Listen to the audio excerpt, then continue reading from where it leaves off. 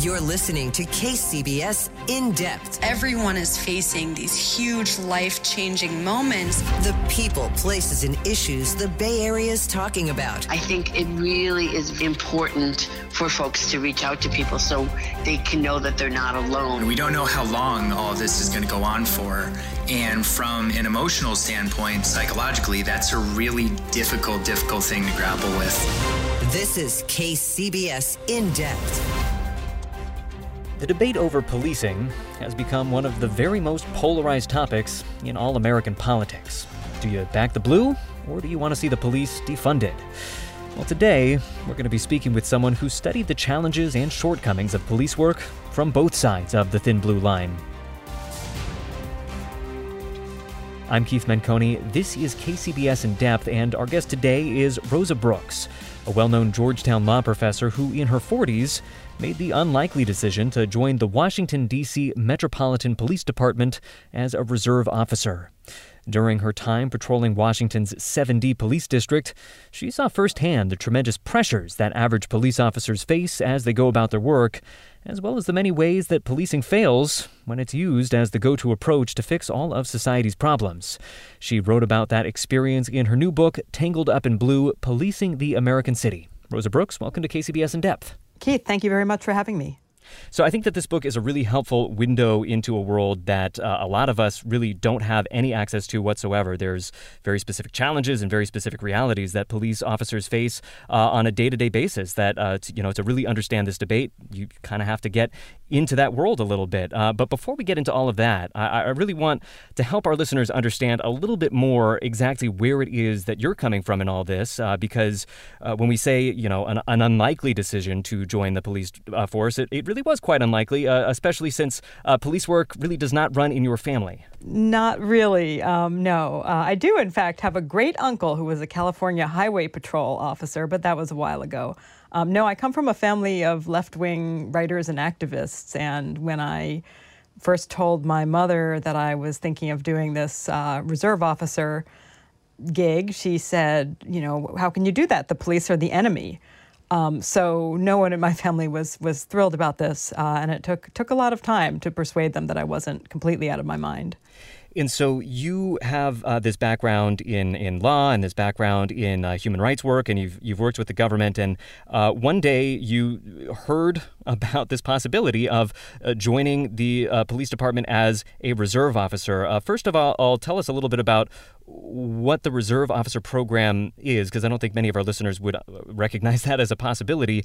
And then walk us through your decision for wanting to make that happen.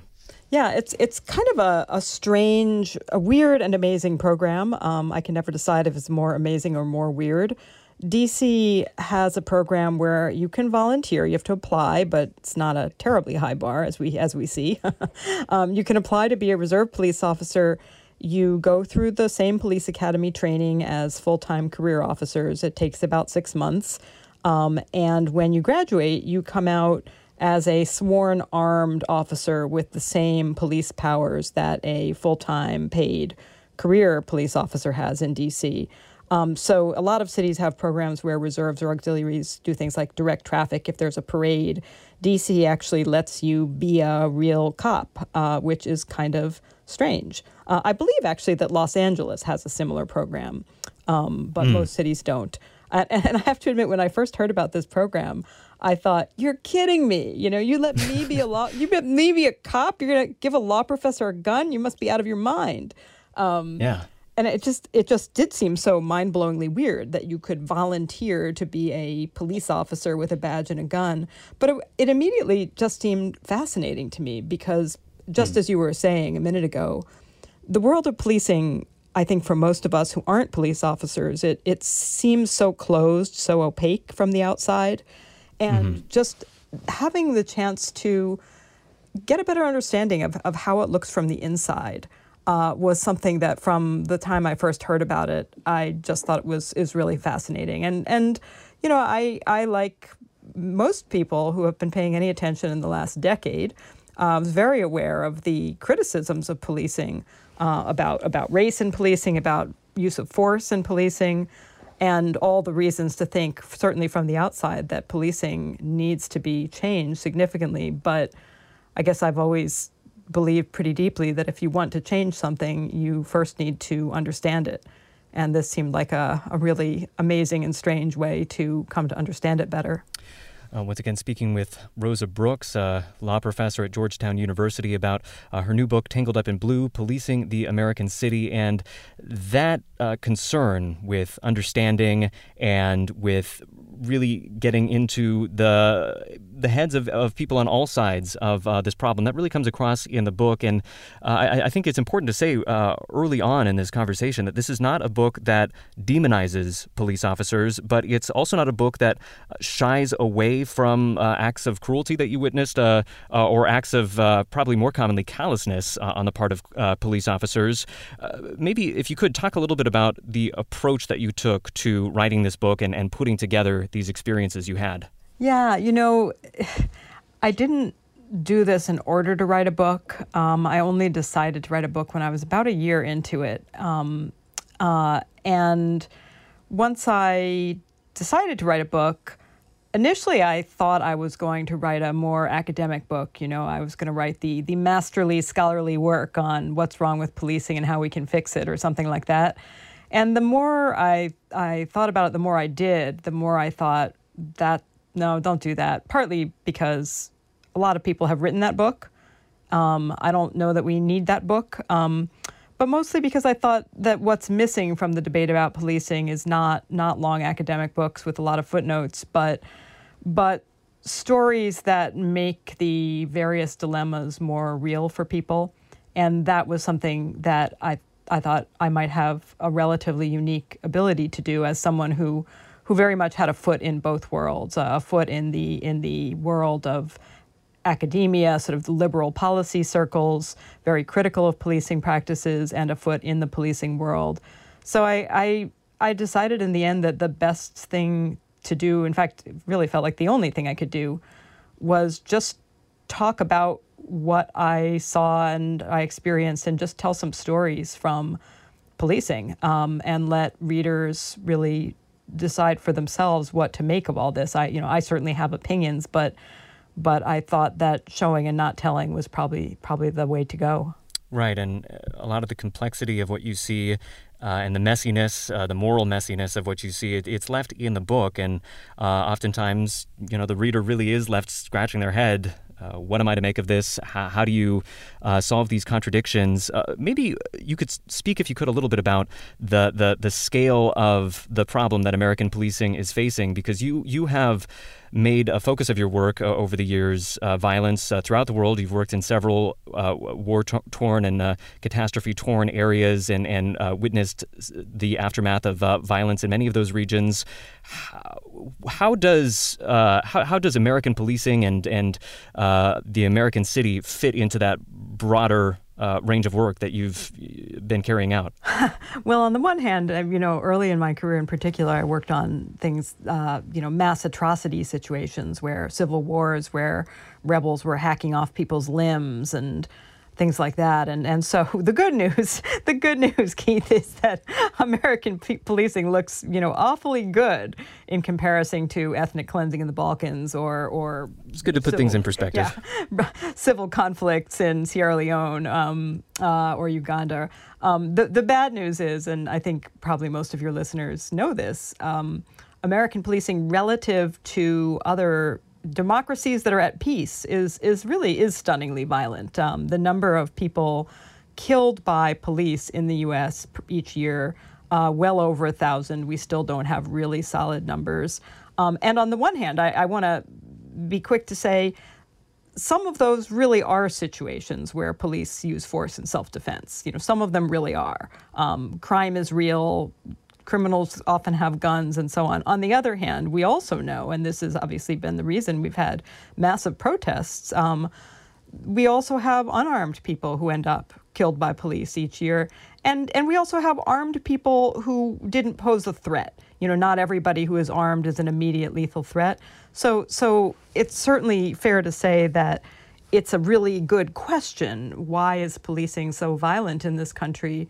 And part of what I thought would be interesting to find out, I've always been sort of fascinated by the relationship between law and violence and the kinds of narratives, the kinds of stories people tell themselves and others to explain why typically, my violence is okay, your violence is not okay is usually what people are trying to do. And, whether you're a, Serb in the Bosnian War, or whether you're a rebel leader in Uganda, nobody wakes up in the morning and says, I think I'm going to go out and be a sadist today. I think I'm going to go out and cause suffering for no good reason.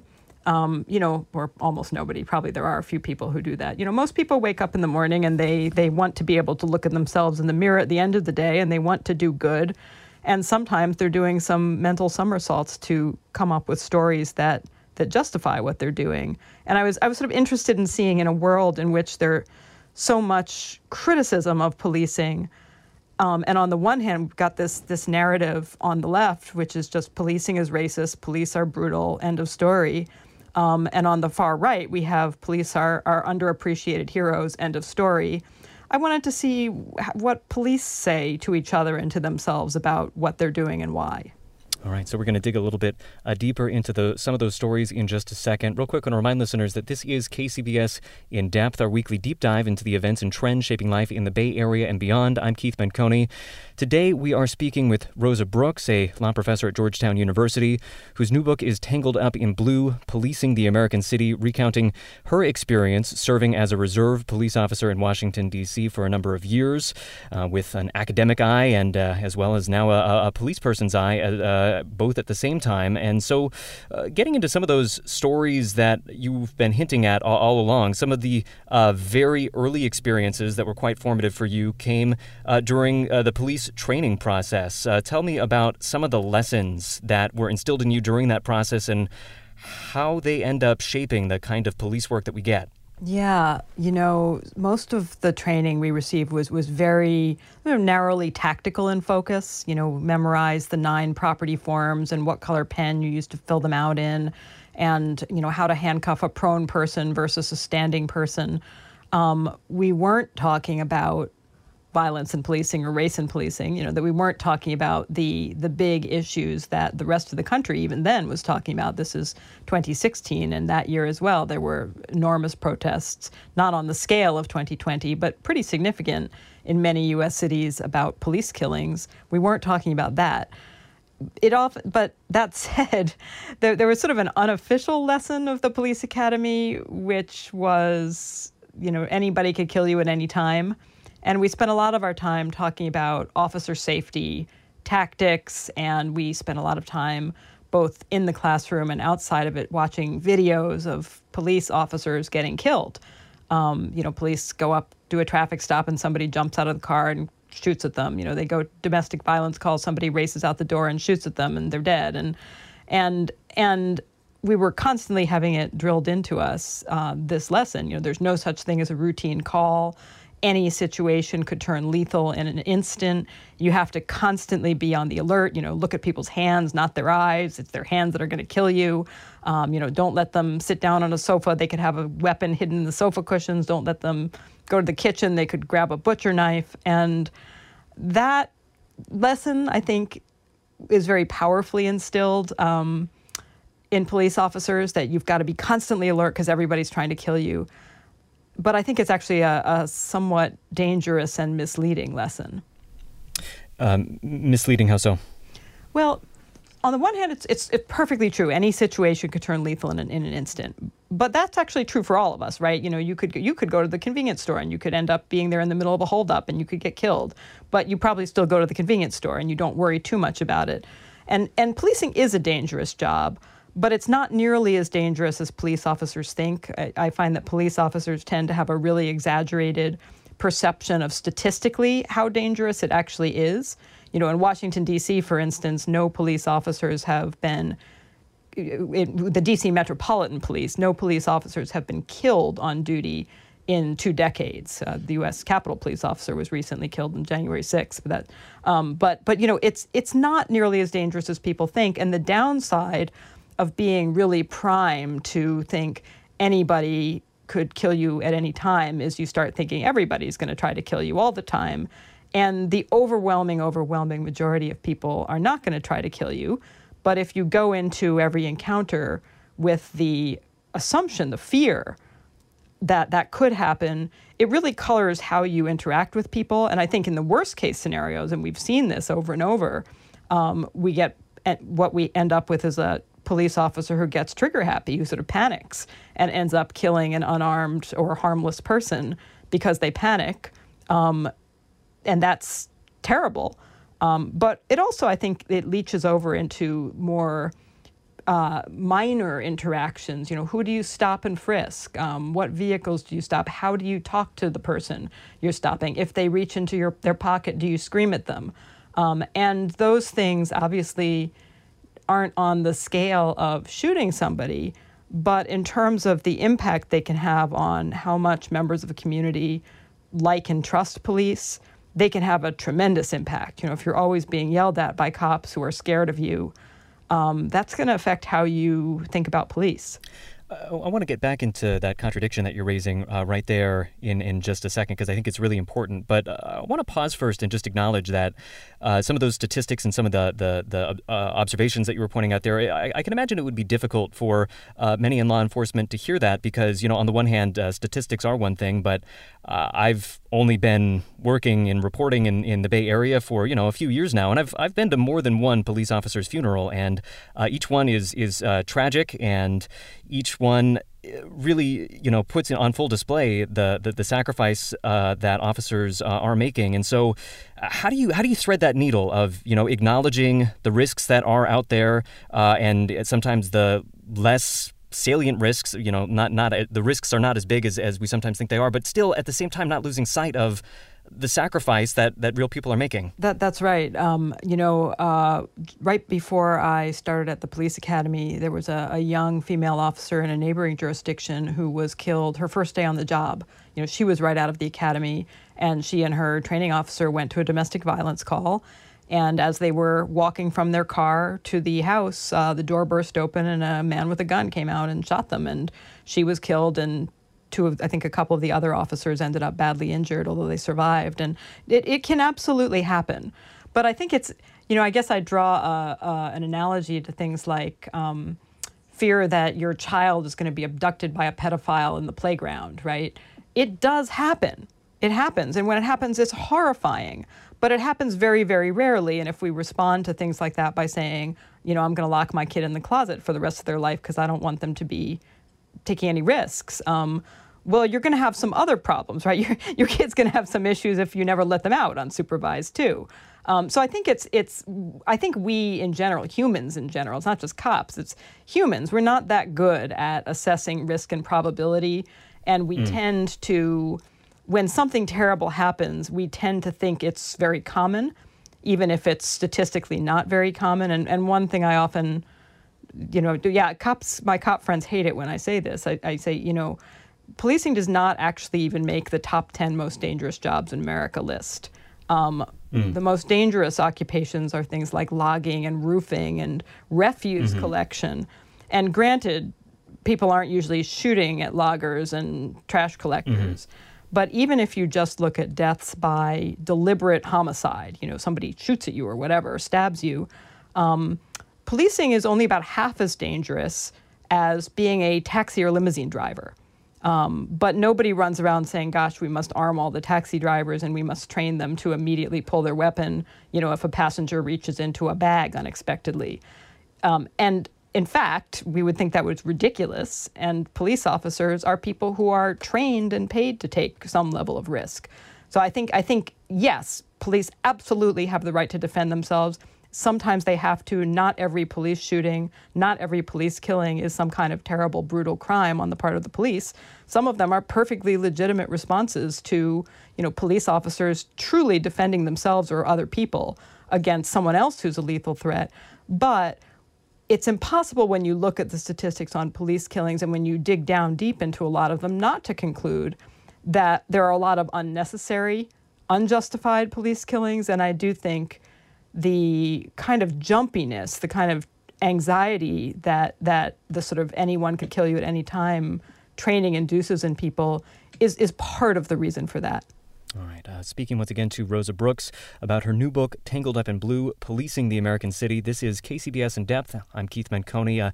Want to get into your experience in actual police work a little bit later, but real quick, before we get there, I want to highlight one of the contradictions that you were pointing out a second ago. So there were these contradictory messages that you received in training. You know, on the one hand, you have a right to get home safe, and you need to take it into your hands to do whatever you need to make sure that you keep yourself safe. On the other hand, as you were mentioning a second ago, you also have to build rapport with the suspects that you're dealing with.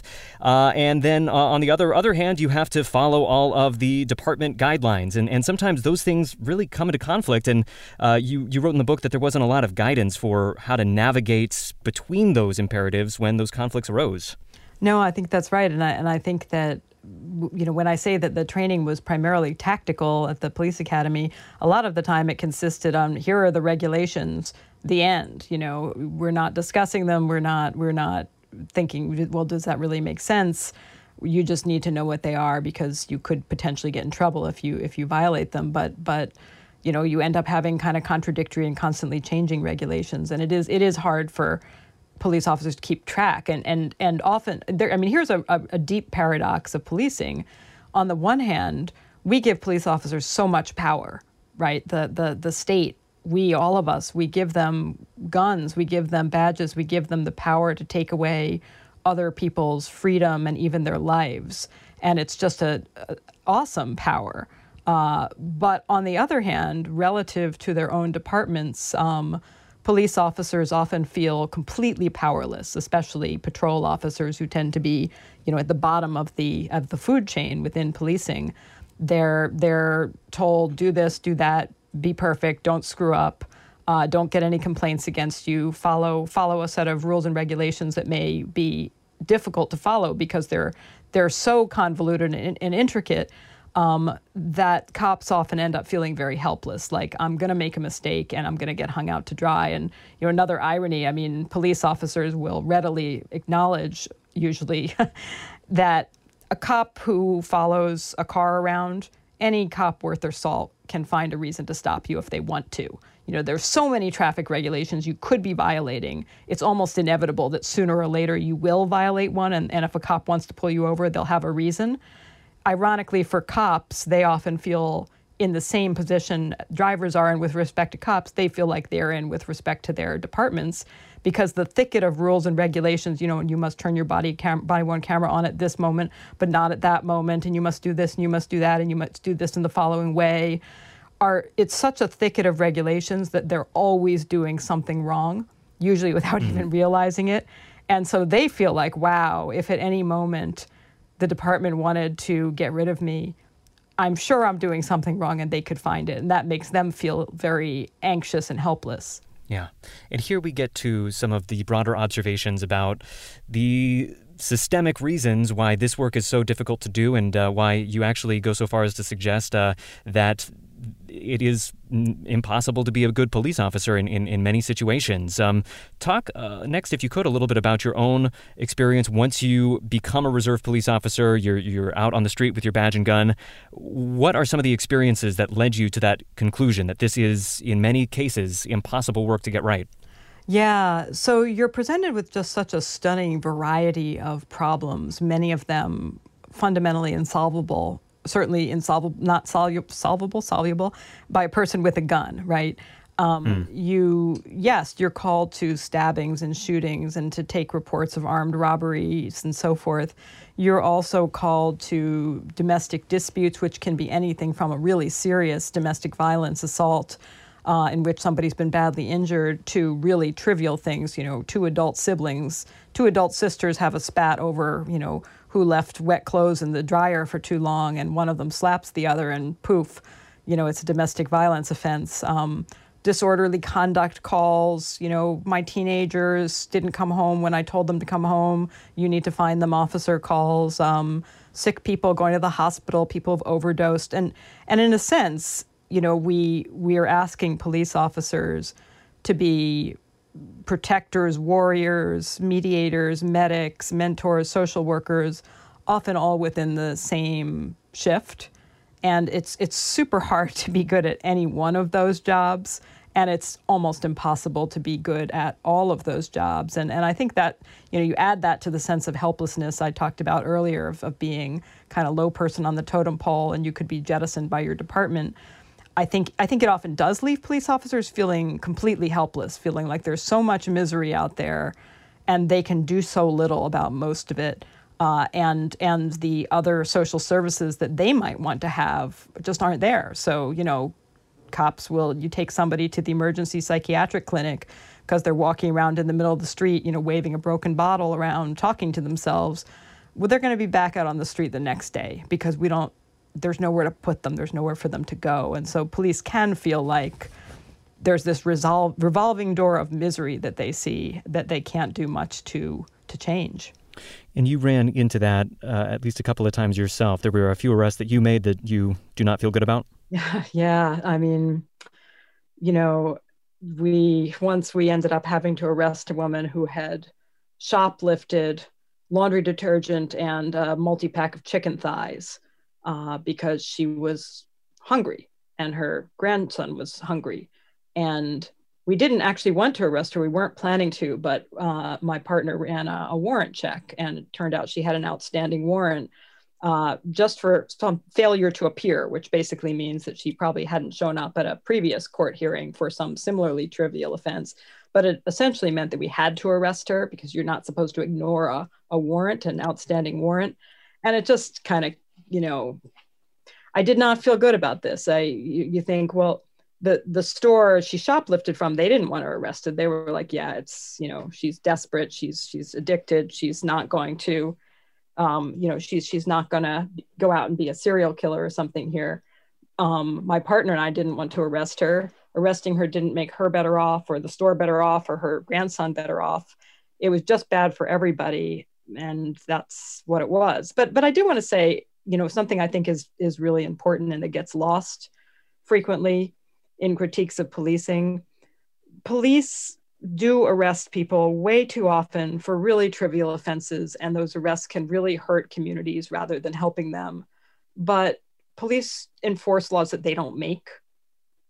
Police, if we are unhappy at police arresting people for trivial things, that's something where we need to look in the mirror and say, I wonder who elected the legislators who passed legislation criminalizing all these petty offenses, leading to so many people being arrested and having criminal records for really minor stuff. And that's us. That's on us. That's not on cops. They're doing what we tell them to do. Right. Speaking once again to Rosa Brooks about her new book, Tangled Up in Blue, Policing the American City. This is KCBS In Depth. So looking to those broader challenges that we're all facing, obviously a lot of what you're talking about there dovetails really closely with the conversation on defund the police or move some portion of the funding for police to social services, find other ways to address these societal problems. We've seen plenty of instances of that here in the Bay Area. They've also run into trouble in a lot of instances. In particular in Oakland, there's a committee coming together of citizens that are trying to decide what ways police funding could be used for other kinds of social services. And given a recent spike in violent crimes and homicides in the city, some members on the panel have had second thoughts. So obviously, the questions of policing, much broader than policing, but also, you start broadening it out, you run into challenges and complications pretty fast. Yeah, you do. I mean, I think there actually is a lot of common ground, more than people usually realize, between police themselves and critics of policing. If you say to a cop, we want to defund the police, they look at you like you're nuts, and they'll sort of say, have you seen our station? Have you seen my car? Have you seen my equipment? I don't have enough resources to do what you're asking me to do now, and now you want to take resources away from me? But if you change the conversation and instead you say to that same police officer, tell me about the things that you do that you don't think you should be doing, that you don't want to be doing, that you wish there was someone else there to do. Then they start saying, oh, my goodness, I wish there was a better mental health care system. Oh, I wish there was more shelter opportunities for people who are homeless. Oh, I wish there were better diversion programs for kids who commit minor offenses and I didn't have to arrest them. Then you get into that much, much better and more constructive conversation where I think there is a lot of common ground. The challenge right now, and I think this is why the defund or, the even more extreme version, the abolish the police slogan has not gotten a huge amount of public polling support is that when you talk to people who live in high crime neighborhoods, and they don't want no police, they want better police. They don't want no police, they want good policing, and they want good social services. If you abolish the police or radically slash budgets without first building up alternatives, you end up in sort of the worst of all possible worlds. And that said, I think that the conversations to be having should be conversations about, let's look ahead 5 or 10 years. What do we want public safety in this community to look like? And what do we need? And who currently has capacity to do that? And who, if we think they're not the right people, where do we want to build capacity? What investments do we need to make to do that in the future? And that's I think a much more, it's a longer term, but also a much more constructive conversation to have. Yeah, well, and that's what we're looking for here today is more constructive conversations, and hopefully that's what we're going to find in the years ahead. Bringing us this conversation was Rosa Brooks. One last time, she is a law professor at Georgetown University. Her new book is Tangled Up in Blue, Policing the American City. Rosa Brooks, thank you so much. Keith, thank you so much for having me. And thank you all for listening. For KCBS and In Depth, I'm Keith Menconi. Stay safe, be well. We'll see you next week. You've been listening to KCBS In Depth. Get every episode by subscribing on Apple Podcasts, Stitcher, and other podcast platforms. Visit kcbsradio.com for more news and interviews. We are the Bay Area's news station, KCBS.